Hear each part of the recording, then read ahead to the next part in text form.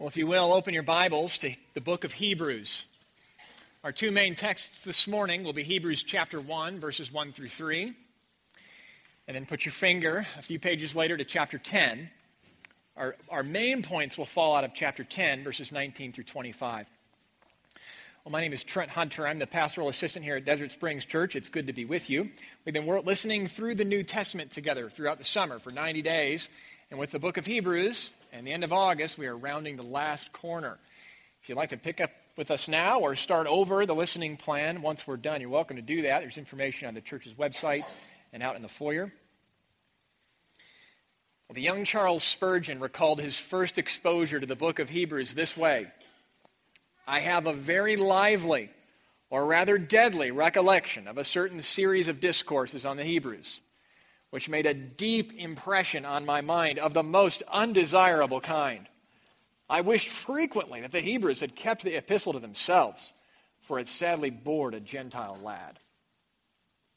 So this morning we're going to be in the book of Hebrews, but that wasn't his opinion for long. He eventually was glad, of course, they didn't keep it to themselves. And I'd pray and hope today that we would be awfully glad the Hebrews didn't keep it to themselves, and that God didn't keep it to himself as well. The book has many images foreign to our daily experience, many names of things and places and people foreign to our daily experience, but those ideas and themes are immediately relevant. They address the deepest human problem, the fear of death. So let's read our two texts this morning. We'll start with chapter 1, verses 1 through 3, where the author writes, Long ago, at many times and in many ways, God spoke to our fathers by the prophets. But in these last days, he has spoken to us by his Son, whom he appointed the heir of all things, through whom he also created the world. He is the radiance of the glory of God and the exact imprint of his nature, and he upholds the universe by the word of his power.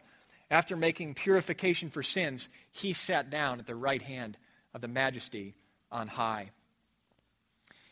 And now chapter 10, verses 19 through 25. There we read, Therefore, brothers, since we have confidence to enter the holy places by the blood of Jesus, by the new and living way that he opened for us through the curtain, that is, through his flesh, and since we have a great priest over the house of God, let us draw near with a true heart in full assurance, with our hearts sprinkled clean from an evil conscience, and our bodies washed with pure water. Let us hold fast the confession of our hope without wavering, for he who promised is faithful. And let us consider how to stir up one another to love and good works, not neglecting to meet together, as is the habit of some, but encouraging one another, and all the more as you see the day drawing near. Well, before we unpack this, let's go to our Father in prayer through our great high priest. Father in heaven, we do thank you for this letter to the Hebrews. We thank you for the glorious and great picture of your Son that we find there, through whom we can draw near to you. I pray, Father, this morning that we would heed the command of this book and hold fast our confession, the confession of our hope, and to do so without wavering, and to do so because you who promised is faithful. We thank you for this word. We thank you for Christ. It's in Jesus' name we pray these things. Amen. We all have an inborn desire to draw near to things we perceive to be great. Right now, my 9-month-old daughter perceives keys to be great. They are number 1 on her list, indicated by what happens when you take them away. Good drummers. In high school, I was obsessed. If I could just get closer, if I could just draw near. That's why I sit in the front row generally here at DSC, so I can be as close as I can to the drums. A ball game or a concert. Who doesn't want a front row seat to a ball game or a concert? The nearer the better. Someone recently showed me a picture of their great view at a U2 concert in Denver. It was the most ridiculous thing I had ever seen. They were very, very far away, and you couldn't see the band, just some orange spot in the middle of a giant stadium.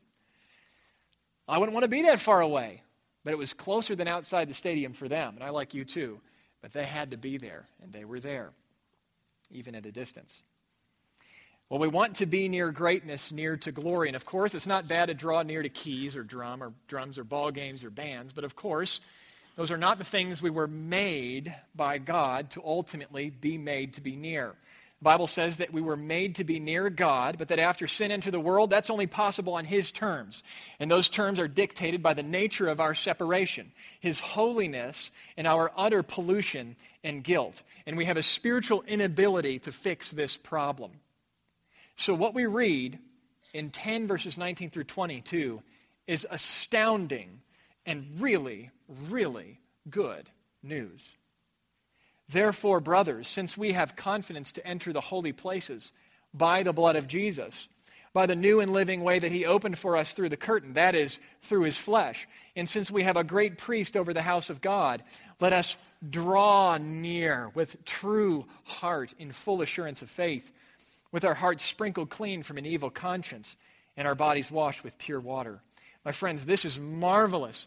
In a sentence, drawing near to God is the enjoyment of access, uninhibited access to God. We've been brought near to God through Christ, the Bible says. We're near to Him through Christ. But this book also continually commands us to draw near to God in a life of close communion with Him. We think of a married couple that doesn't talk or interact or even avoids each other. It shouldn't be that way. Certainly not with our relationship with God. We're to talk, to relate, to experience, to know and commune with Him, to enjoy the access that was purchased for us by the blood of Christ. And listen to the kind of access we have. We're commanded to draw near with confidence, verse 19. And in verse 22, with a true heart, in full assurance of faith, with our hearts sprinkled clean from an evil conscience. Does it get any better than that? Can you get any nearer to God than that? We can actually go into the holy places. And this is possible for sinners. How? He says, by the blood of Jesus. Maybe you would memorize chapter 10, verses 19 through 25. This is great stuff. The story of the Bible and the heart of this letter are clearly one and the same. God draws people near to Himself through Christ. He draws people near to Himself through Christ. Well, we know a few things about the original readers of this letter. We know they were converted to Christianity from Judaism. The book's full of Old Testament references. And their specific temptation is to fall back into Old Testament ways of approaching God before Christ came. We know their new faith led to persecution, and they were faithful through it, which is a good sign for them. We read marvelous report of their steadfastness in years past. Chapter 10, verses 32 and following. But recall the former days when after you were enlightened, you endured hard struggle with sufferings, sometimes being publicly exposed to reproach and affliction, and sometimes being partners with those so treated. For you had compassion on those in prison, and you joyfully accepted the plundering of your property, since you knew that you yourselves had a better possession and an abiding one. We know they loved one another and do in God's name. Chapter 6, verse 10, God is not unjust so as to overlook your work and the love that you have shown for His name in serving the saints as you still do. These are signs that they have indeed drawn near to God in Christ. But while this was true generally of the readers, and this is their story, there are some among them, and a tendency in the group, some new ideas that maybe reverting back to the old ways is the way to go. A lot less controversial than allegiance to a recently condemned and crucified criminal. What are we to make of the phenomena of those who leave the faith, who show fervent allegiance to Christ during one season of their life and run from Him just as hard during another? Well, in chapter 5, he says these folks have stopped growing. You have become dull of hearing. For though by this time you ought to be teachers, you need someone to teach you again the basic principles of the oracles of God. You need milk, not solid food. And this starts one of 6 warnings against unbelief. He is warning them sternly against falling away from the living God.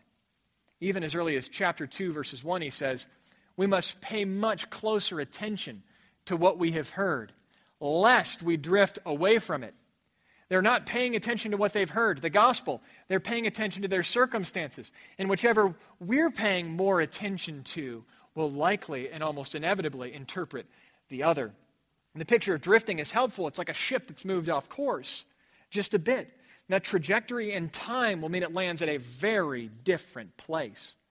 And it was almost undiscernible to the people on the ship, and the captain, and those watching the ship early on. But as time progresses, it becomes clear that this is not going in the same place. And so in chapter 10, verses 23, which is part of our main text this morning, we read, "Hold fast the confession without wavering." And it gives us a good reason to do so. He who promised is faithful. This call to hold fast, said in various ways, is the central burden of the book. It's a call to persevere on our way to a better country, a heavenly one, he says. Pay closer attention. Hold fast your confession without wavering. Let us run the race, run with endurance the race set before us, as he says famously in chapter 12. Well, does this book sound like a sermon? Does it sound like we're reading and preaching from a sermon this morning, not just a letter? Well, it is. Whoever the writer is, and he doesn't state his name, this is kind of a sermonic letter. He's preaching to them, and he's a very good preacher. God used him to preach a sermon recorded here in the Bible. Perhaps the longest sermon we have recorded in the Bible. The original readers were tempted to try and draw near to God by some means other than Christ. Old Testament and insufficient ways of drawing near to God. Christ is the only way to draw near to God. And we all have our old ways of thinking we can be right with God. And so the warnings and the exhortations in this letter are for us, for sure. This call to persevere, to hold fast, is the central burden of the sermon written in our Bibles, and so it's the central burden of this sermon this morning. If God draws people near to himself through Christ, then we must hold fast to Christ. And that is the first point. And it's also where we'll spend most of our time. In verse 23, we're told, hold fast our confession.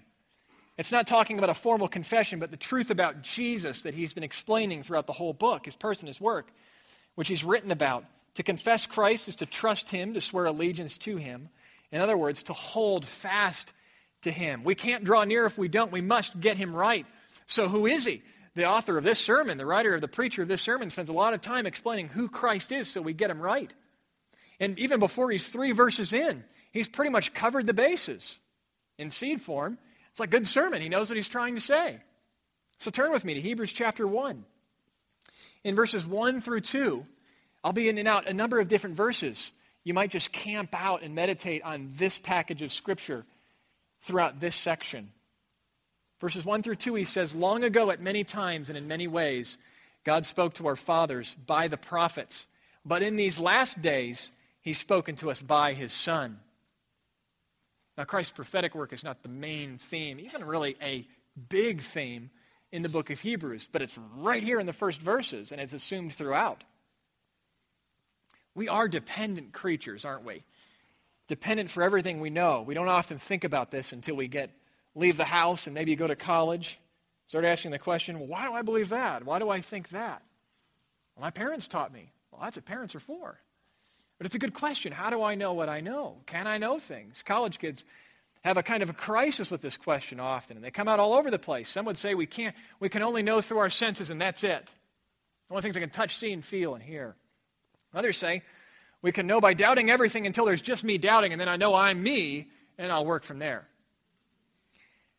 Others would say we can't really know anything, and people who think they know things are just deceiving themselves, arrogant, be it right and wrong, the meaning in life, or especially spiritual matters. This is a popular one today. According to the Bible, we must concede our finitude. We have no problem saying we can't know everything perfectly or thoroughly or certainly, but our inability to know things certainly and perfectly. In fact, we've also got a moral limitation, the Bible says. Even if we did have perfect access to all kinds of the world's marvelous information through our senses, we would deny it all. We deny the truth that it points to, God himself. We suppress the truth in unrighteousness. We have a moral problem. But Christians also recognize from the Bible that even though we're finite and fallen and corrupt and biased, we can know things.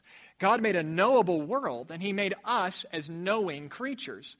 More to the point, God made us to know him, and he has communicated to us in order that we would know him. He's done so in many ways over the years. He certainly did so through his prophets. He'd speak to men and they would speak the word to his people. And that's written down in our Old Testament scriptures. But in these last days, he has spoken to us by his Son. Jesus does not just bring a revelation from God or a message from God or a word from God. Jesus is the revelation of God. He is the message of God. He is the Word of God. He's God's great prophet because, if you will, he's God's very voice. He is the radiance of the glory of God and the imprint, exact imprint of his nature, it says in verse 3. In Christ, God has closed an infinite communication gap. We could not know him unless he came to us.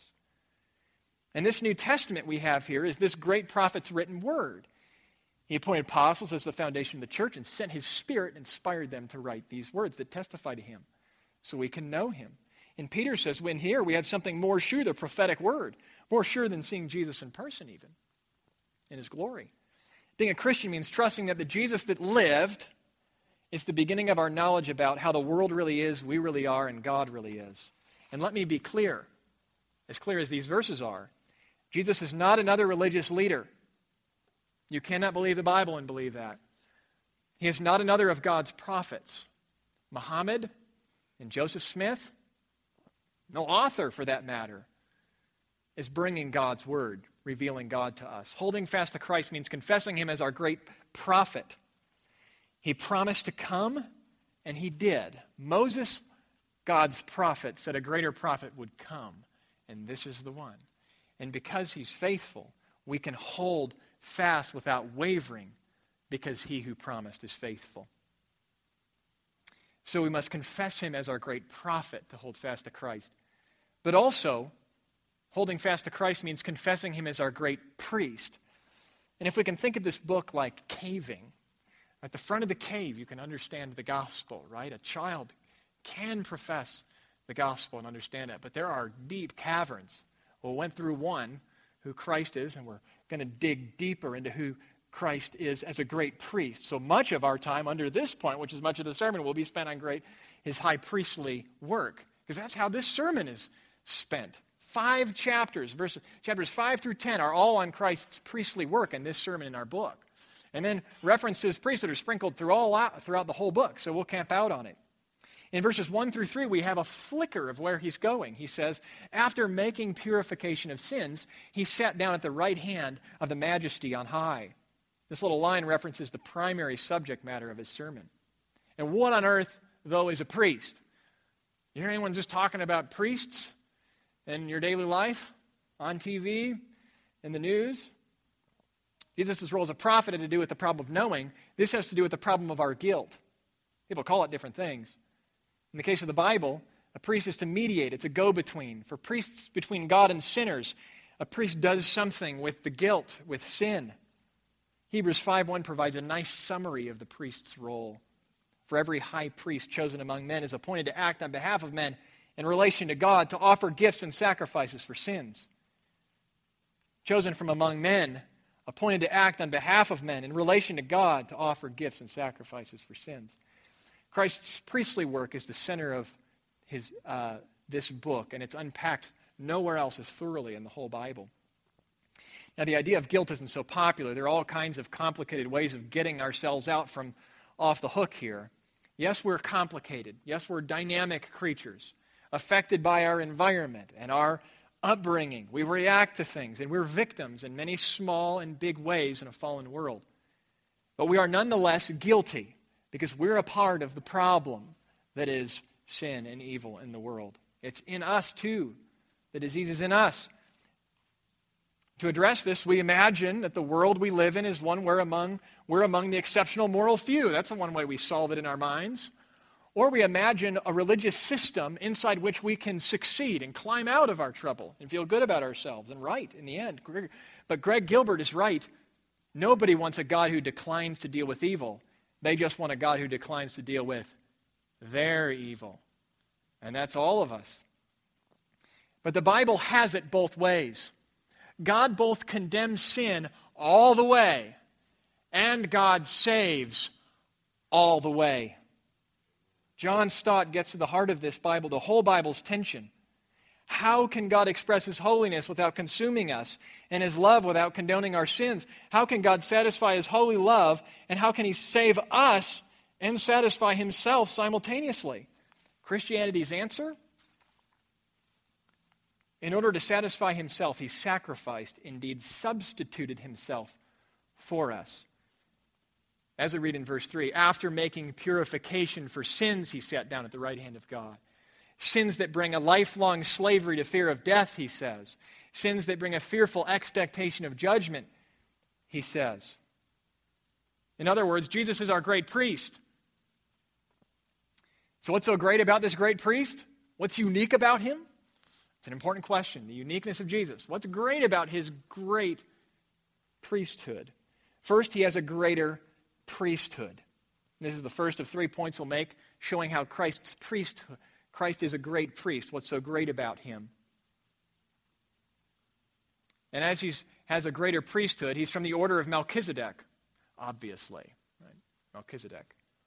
He writes, Hebrews 6, 19 through 20, we have this as a sure and steadfast anchor for the soul. We want one of those. A hope that enters into the inner place behind the curtain, priestly work, where Jesus has gone as a forerunner on our behalf, having become a high priest forever after the order of Melchizedek. Now, don't bust this one out in your next gospel-sharing conversation. Let me ask you a question. Would you like to know the one who is a high priest forever after the order of Melchizedek? Yes! And if you don't exactly track with me here, that's okay. But I hope it whets your appetite for the depths and the breadths of God's word. If we're going to have a go-between, here's the point. It needs to be a priest that God will accept. And if God has appointed a priestly order, then you want a priest from that order. And God did appoint a priestly order, though, right? I mean, the Old Testament's full of priestly stuff. God called Moses, gave him all kinds of instructions for how his people were to be ordered in relationship with him. He appointed one whole tribe to be a priestly tribe. The tribe of Levi was that tribe, remember? They were given a sacrificial system to deal with sin, many lambs dying in their place, given a temple where the priests worked. God's presence was in the Holy of Holies, unapproachable, but once a year through many requirements. But this system didn't really take care of death. The priests all died, and they died because they were sinners just like the people they represented. Now, if you want a priesthood that fixes the problem of death and really fixes the problem of sin and your fearful expectation of judgment, this is a problem in the Levitical priesthood. Plus, God's promised Messiah was going to come from the tribe of Judah, not Levi. But that's actually no problem. We might not have caught it, but the original readers who knew their Old Testament should have. God promised a Messiah was going to come from the order of Melchizedek, an acceptable go-between in Psalm 110. And the author of Hebrews cites God speaking about David's future son and king from the line of tribe of Judah. This way, you are a priest forever after the order of Melchizedek. Well, who is that? Well, the name is mentioned 10 times in the Bible total. 8 of those times are in the book of Hebrews. One of the times is Psalm 110. That leaves one more. Genesis 14. In Genesis 14, there's a seemingly unimportant story about Abraham meeting a guy named Melchizedek, a local king. He's a king priest. They have a nice little meeting. Melchizedek blesses Abraham. Abraham pays him a tithe. They move on. You don't really hear about him. Actually, you don't hear about him again until Psalm 110. But both of those little observations signal that Melchizedek was greater than Abraham. Abraham, the one to whom God called out and gave promises. But then he's gone until Psalm 110. The author of Hebrews has been thinking long and hard about this meeting and about God's promise to David. Jesus is from a better priesthood. He's from the order of Melchizedek. Jesus is like us in every way, yet without sin, so he doesn't ultimately die like the Levites did. He lives forever, so his priesthood goes on forever. It never needs to be replaced. He never needs to be replaced. He's interceding for us right now. The point is, Jesus is the right kind of priest. He has a greater priesthood. And as one with a greater priesthood and a greater priest, he has a greater sacrifice. Bullet number 2. He offers up a human sacrifice in the place of humans. Now that's better than bulls and goats, isn't it? But this wasn't any human. It was himself. He called us brothers. He was totally human. He was tempted like us in every way but without sin. In the days of his flesh, Jesus offered up prayers and supplications with loud cries and tears, he says. Now, that's really human stuff Jesus is doing. He is all human. Yes, the radiance of God's glory, but he is all human. And where did he take his human sacrifice? Well, let's read in Hebrews 9:11 and following. But when Christ appeared as a high priest of the good things that have come, he entered once for all into the holy places, not by means of the blood of bulls and goats and calves, but by means of his own blood, thus securing an eternal redemption. For if the blood of goats and bulls and the sprinkling of defiled persons with the ashes of a heifer sanctify for purification of the flesh, how much more will the blood of Christ, who through the eternal Spirit offered himself without blemish to God, purify our conscience from dead works to serve the living God? And now in verse 24 and following, for Christ has entered not into the holy places made with hands, which are copies of the true things, but into heaven itself, now to appear in the presence of God in our behalf. Nor was it to offer himself repeatedly as the high priest enters the holy place every year by the blood not his own, for then he would have to suffer repeatedly since the foundation of the world. But as it is, he has appeared once for all at the end of the ages to put away sin by the sacrifice of himself. He went on our behalf where we could not go to offer a sacrifice that we could not offer. So what was the point of all of those sacrifices in the Old Testament? Could we have passed on the book of Leviticus? Was it just a joke? God made something that didn't work to keep us busy? Wanted to write a nice long book? No, he was preparing us to trust Christ and to trust Christ alone. And we can call these things promise patterns. It's a key to understanding the relationship of Old Testament people and events and some commands and places in the Old Testament to the New Testament fulfillment. Albuquerque has a lot going for it. Now, in some parts of the world, they have what are called roller coasters. Albuquerque is not one of those parts of the world. It's kind of one of those parts of the world. You have to be able to see it from a few blocks away. A few years ago, a friend and I from work got it in our head somehow to take our wives, take a day off work, drive through the night to Sandusky, Ohio. You might have heard of Sandusky, Ohio. For one, Cedar Point is in Sandusky, Ohio. It has 17 roller coasters, 3 of which are the world's largest. We had a great idea. In the weeks before our trip, we were pumping each other up with YouTube videos. We'd email these back and forth. You've got little rider cams. They stick them on there. They hold them while they're on the thing, and you can watch the whole roller coaster. You can ride the thing. It's phenomenal. We were excited. They were fantastic. How lame would it have been for us to get there on the ground underneath these coasters and to get out our phones to watch the videos of the rides towering above our heads and that we were riding in real life? I must confess I actually did it. I got out my phone to see if it was the same. Put that sucker away, you idiot. You're here. What's wrong with the old ways? They're shadows and Christ is substance. Their promise, Christ is fulfillment. Their picture, Christ is reality. The priests teach us our need for a mediator and make us hungry for a perfect one. The sacrifices teach us our need for a substitute to die in our place and make us hungry for one that actually can, finally. The temple with its holy of holies and its thick veil separating us from God teaches us that God is holy. We cannot go near him, and makes us hungry for somebody who can go in and take us with. The substance is here. Reality is here. Draw near to Christ and hold fast to him. If you return to the shadows, to the pictures, you deny you ever knew the real thing. Now, some of this might seem kind of irrelevant. Few among us are struggling with exactly this struggle of reverting to Old Testament practices, certainly in the ways that these first century readers were. But in the way that we read our Old Testament, we often suffer a very low view of Christ. We read the Old Testament as a rule book, lifting up commands and just dropping them on us without thinking about their relationship to Christ. We see it as a trivia book. We can talk at length about obscure details tucked away in the Old Testament no one thinks about but us. Or we see it as a book of God stories. Or maybe we're really confused and see it as the wrath side of the Bible, as if the whole thing wasn't one big promise of grace leading us to Christ and Christ alone.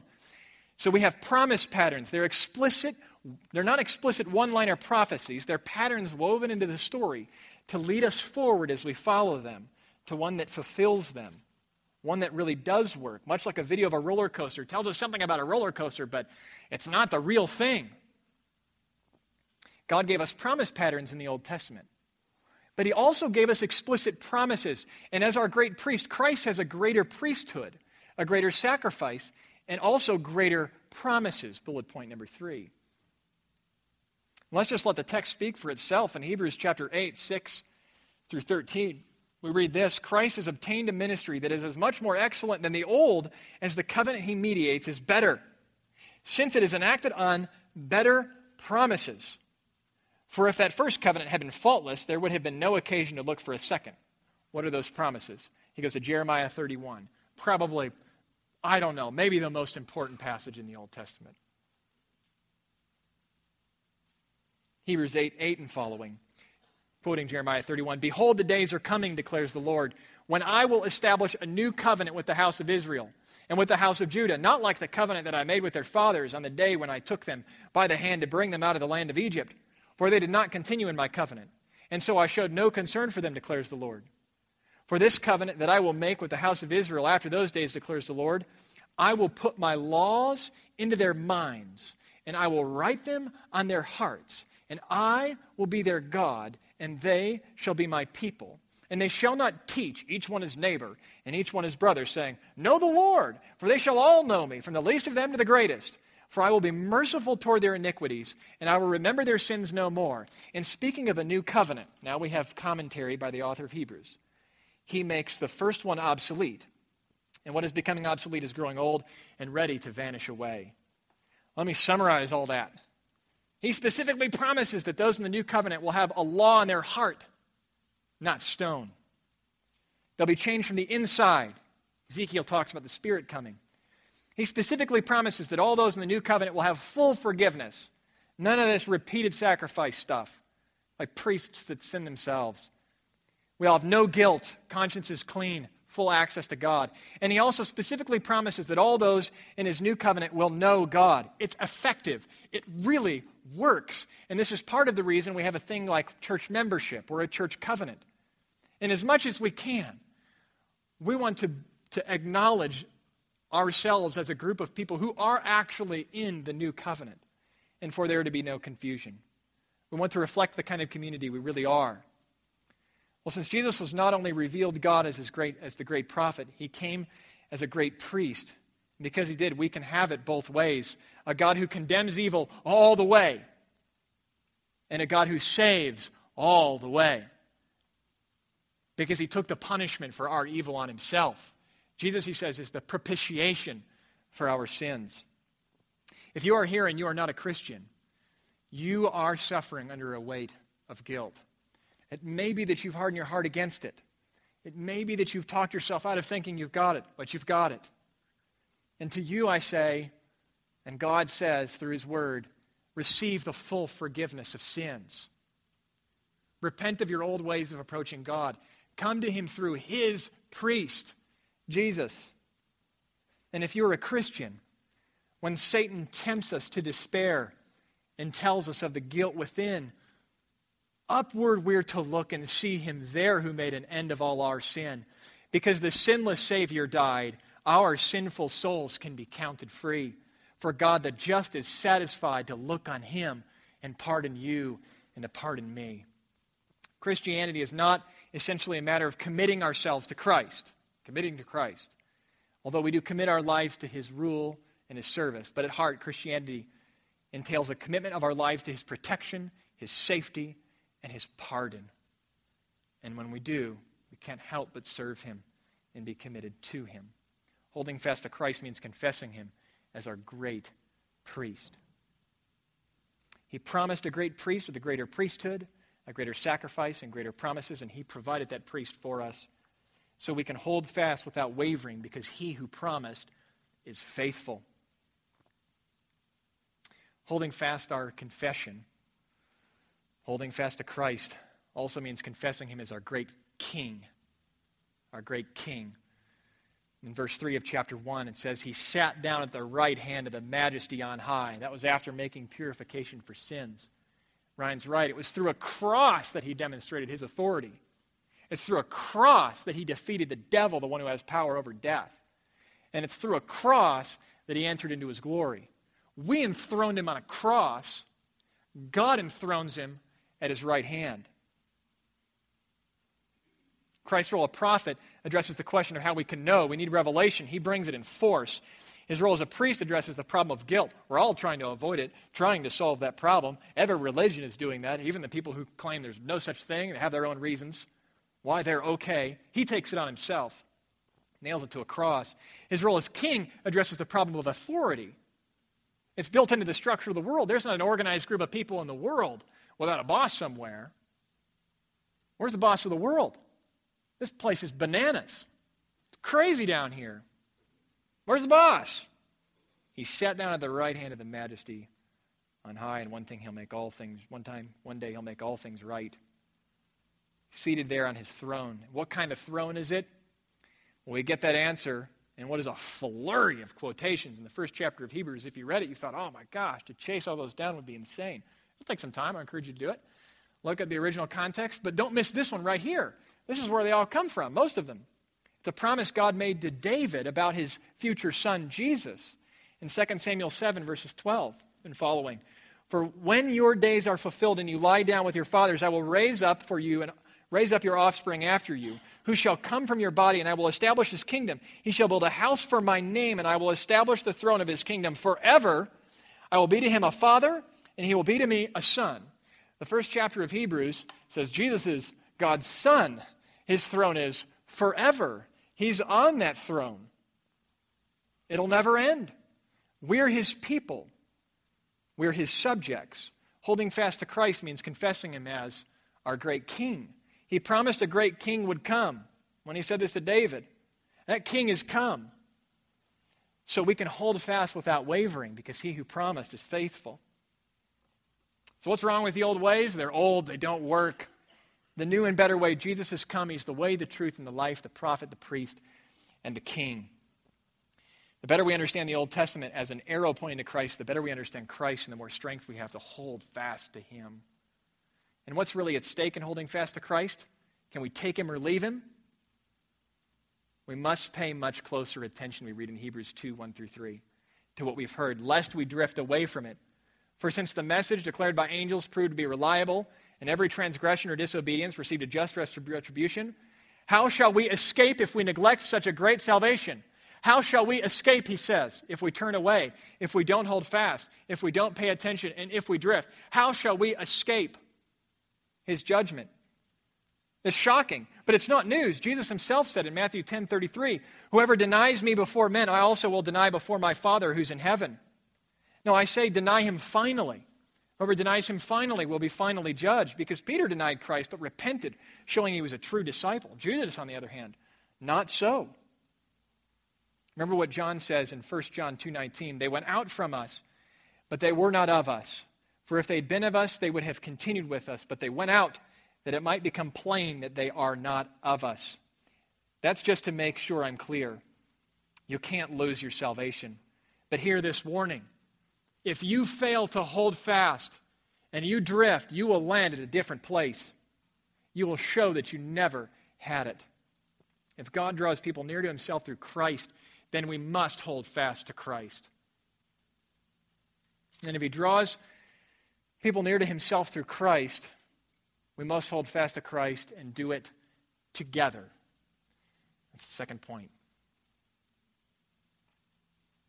Hebrews 10:24 through 25, and let us consider how to stir up one another to love and good works, not neglecting to meet together as is the habit of some, but encouraging one another.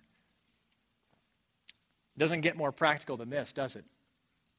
It's as practical as us showing up this morning. God has so designed the Christian life that our holding fast requires the community of faith. We're told to stir one another up to love and good works, to not neglect meeting together, to encourage one another. Hearing this, I can't help but think of a parallel between team sports. I'm a pretty lightweight guy. You'd think I could pull myself around town on a bike quite quickly, but you also need legs to do that. I ride with some guys on Saturday mornings, and it's apparent that I need stronger legs. Yesterday, one of the guys, when we pulled into DSC, and I said, trying to think your legs are getting stronger. He meant that as an encouragement. And I took it. It was encouraging. He said that after I pulled in last again. But he's watching. He's encouraging. He's spurring me on. He doesn't want to see me give up. He wants to see me show up again. And frankly, I want to show up again. And it felt good. I can't tell, but apparently my legs are getting bigger. And it stirred me up to more biking. You can only get it and give it when you meet together. This kind of encouragement, this kind of stirring. Now, this is really kind of a preaching to the choir because I'm talking to you all who are here, but let me address a few things. Obviously, this rules out a kind of Lone Ranger Christianity, me and the TV preacher, me and the Bible, drifting from the comfort of my own home. But maybe you're cool with meeting with Christians just over coffee and talking to them at work, but who needs institutions, organized religion? Isn't that all just about power anyways? A few verses on leaders rule out anything like that. Hebrews 13:7. Remember your leaders, those who spoke the word of God to you. Consider the outcome of their way of life and imitate their faith. In verse 17, obey your leaders and submit to them, for they are keeping watch over your souls as those who will give an account. We all need someone watching over our souls. That takes humility. We need it, spiritual leaders. But what's really at stake in holding fast together? Can we hold fast on our own? Our answer is in chapter 3, verses 12 and following. Listen carefully. Take care, brothers, lest there be in any of you an evil, unbelieving heart, leading you to fall away from the living God. But exhort one another every day, as long as it's called today, that none of you may be hardened by the deceitfulness of sin. For we have come to share in Christ, if indeed we hold our original confidence firm to the end. Make this a theme verse for your community group. We're to take care, to exhort one another. How often? Every day we're to exhort one another. And what's at stake? An evil, unbelieving heart leading you to fall away from the living God. A few more clarifications on these warning passages. 6 of them again. These are warnings against the deceitfulness of sin, but the judgment is for those who fall away, ultimately denying Christ. These warnings do threaten judgment for all those who fall away from the living God, who say with their abandonment of him or their words, I deny you, and persist in this denial as if they never knew him. And if they do that, it's true. They never knew him. These warnings do not threaten judgment for the person who is struggling with sin, who is actually struggling with sin. So if you're struggling with sin, and you know the depth of your depravity, I pray you do, they crush you.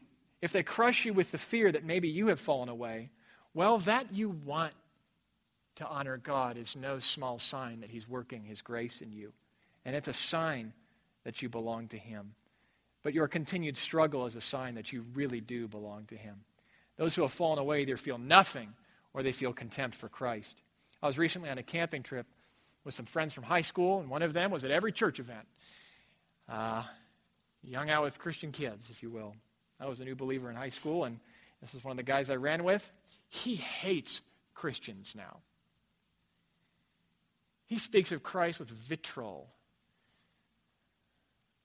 He was never a Christian. And it's important for his sake and ours just to acknowledge that so we can address him as an unbeliever, pray for him, preach the gospel to him. And at the same time, these warnings do function to lead you through the narrow gate Jesus spoke about. You can imagine a group hiking together along a narrow cliff. As you come to a dangerous pass, the guide yells out to point out a dangerous rock, an unstable rock. Your fellow hikers yell as well to point out the danger. If you have ears to hear this and eyes to see that rock, and you like living, you won't step on the rock. But if you don't have ears to hear this, or eyes to see it, and you actually think that life is in the thrill of the fall, someone told you that. Not from church, but someone told you there's a thrill in that fall. Then you may step on it and you'll fall to your death. We need these warnings in Hebrews on this page, and we need to hear them in each other's voices. Have you ever said, I think you're deceived. If you stay on this course, you'll fall away from the living God. That's okay to say. There it is. on the authority of God's word. Someone's buying into the deceitfulness of sin and continuing to buy into the deceitfulness of sin, that leads them to fall away from the living God, an evil, unbelieving heart. Take care, brothers, that none of you has that. Stay on the path and help others stay on the path. Remember what Paul said in Philippians 2, verse 12, work out your own salvation with fear and trembling, for it is God who works in you both to will and to work for his good pleasure. Warnings are a part of how he gets that done. But don't let these clarifications take away from the force of the thing. If you're not sure if you're really struggling with sin or not, you're just sinning and frankly you don't want to stop. You kind of believe that this is where it's at. You can have no assurance that you belong to God, but repent. And you can. Because if you actually repent, it's a sign that God is at work. Hold fast your confession. Holding fast our confession in Christ is a community project. Well, for to draw near to God, we must hold fast to Christ, hold fast to him together, and hold fast, point 3, until the day. Remember Hebrews 10, verses 24 and following says, and let us consider how to stir one another up to love and good works, not neglecting to meet together, as is the habit of some, but encouraging one another, and all the more as you see the day drawing near. Hebrews 3:14, for we have come to share in Christ, if we hold our original confidence firm to the end. What's true now bears itself out. That day he speaks of is when Christ returns or you pass through death to meet him, the end of this present life. And until that day, there are a couple things we can do. We can remember where we already are.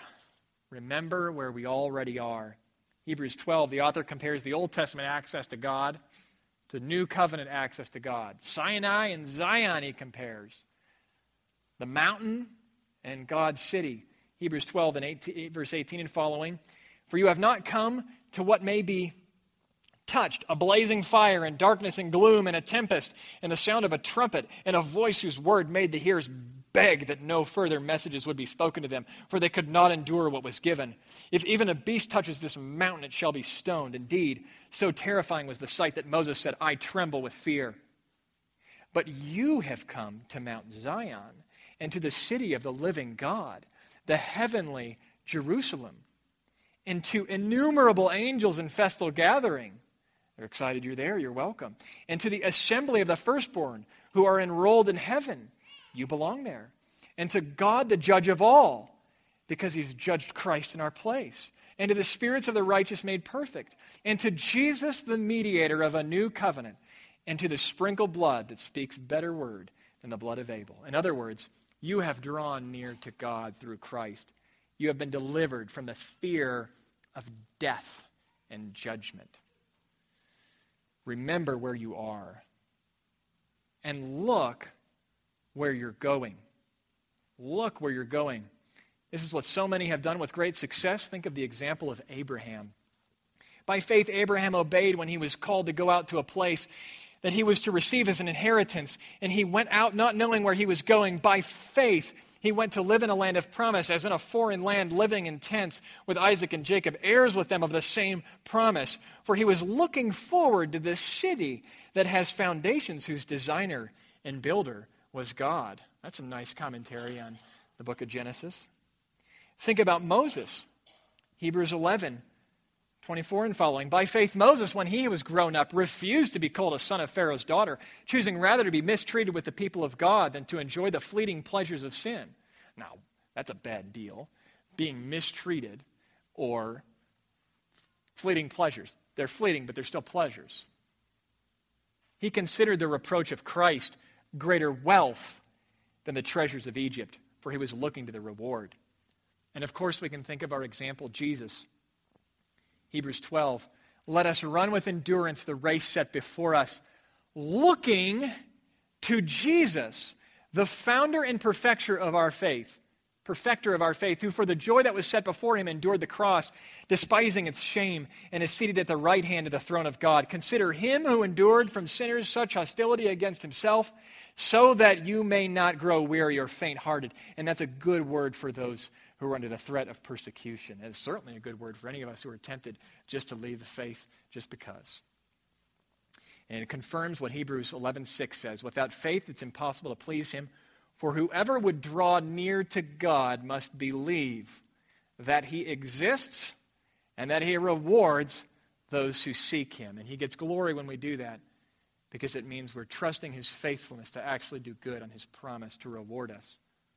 So until the day, remember where we're at, look where we're going, and look like we know where we're going. There's some really practical stuff in the book of Hebrews at the back. Holding fast is something that takes place inside us. It's a matter of the mind and heart. But here's what it looks like on the outside. Verses 13, 1 and following. Let brotherly love continue. Do not neglect to show hospitality to strangers, for thereby some have entertained angels unawares. Remember those who are in prison, as though in prison with them, and those who are mistreated, since you also are in body. Let marriage be held in honor among all, and let the marriage bed be undefiled, for God will judge the sexually immoral and adulterous. Keep your life free from the love of money, and be content with what you have. Why? For he has said, I will never leave you nor forsake you. And this, my friends, is where we see the convergence of our view of Christ, doctrine, theology, chapters 5 through 10, and the details of our lives. So what, my friends, is your comfort in life and death? That is the most important question. It's the first question from the Heidelberg Catechism. It's the one the Bible asks of us. It's the one this book is asking of us. And here's the good answer. That I am not my own, but belong body and soul in life and in death to my faithful Savior, Jesus Christ. He has fully paid for all my sins with his precious blood and has set me free from the tyranny of the devil. He also watches over me in such a way that not a hair can fall from my head without the will of my Father in heaven. In fact, all things must work together for my salvation. Because I belong to him, Christ, by the Holy Spirit, assures me of eternal life and makes me wholeheartedly willing and ready from now on to live for him. Let's pray. Father in heaven, we thank you for the high priestly work of our Lord Jesus Christ. He defeated the devil through that work. He is seated now at your right hand. He revealed God to us. We thank you for doing what we could not, for providing a sacrifice that satisfies yourself and honestly and thoroughly addresses our evil. We can be honest and say, we're as bad as the Bible says, but we have hope because you stood in our place and took our punishment. We thank you for the Lord Jesus Christ and for his blood. And I pray that each of us here would hold fast our confession in him, that we would do it together, and that we would do it until the day. It's in Jesus' name we pray. Amen.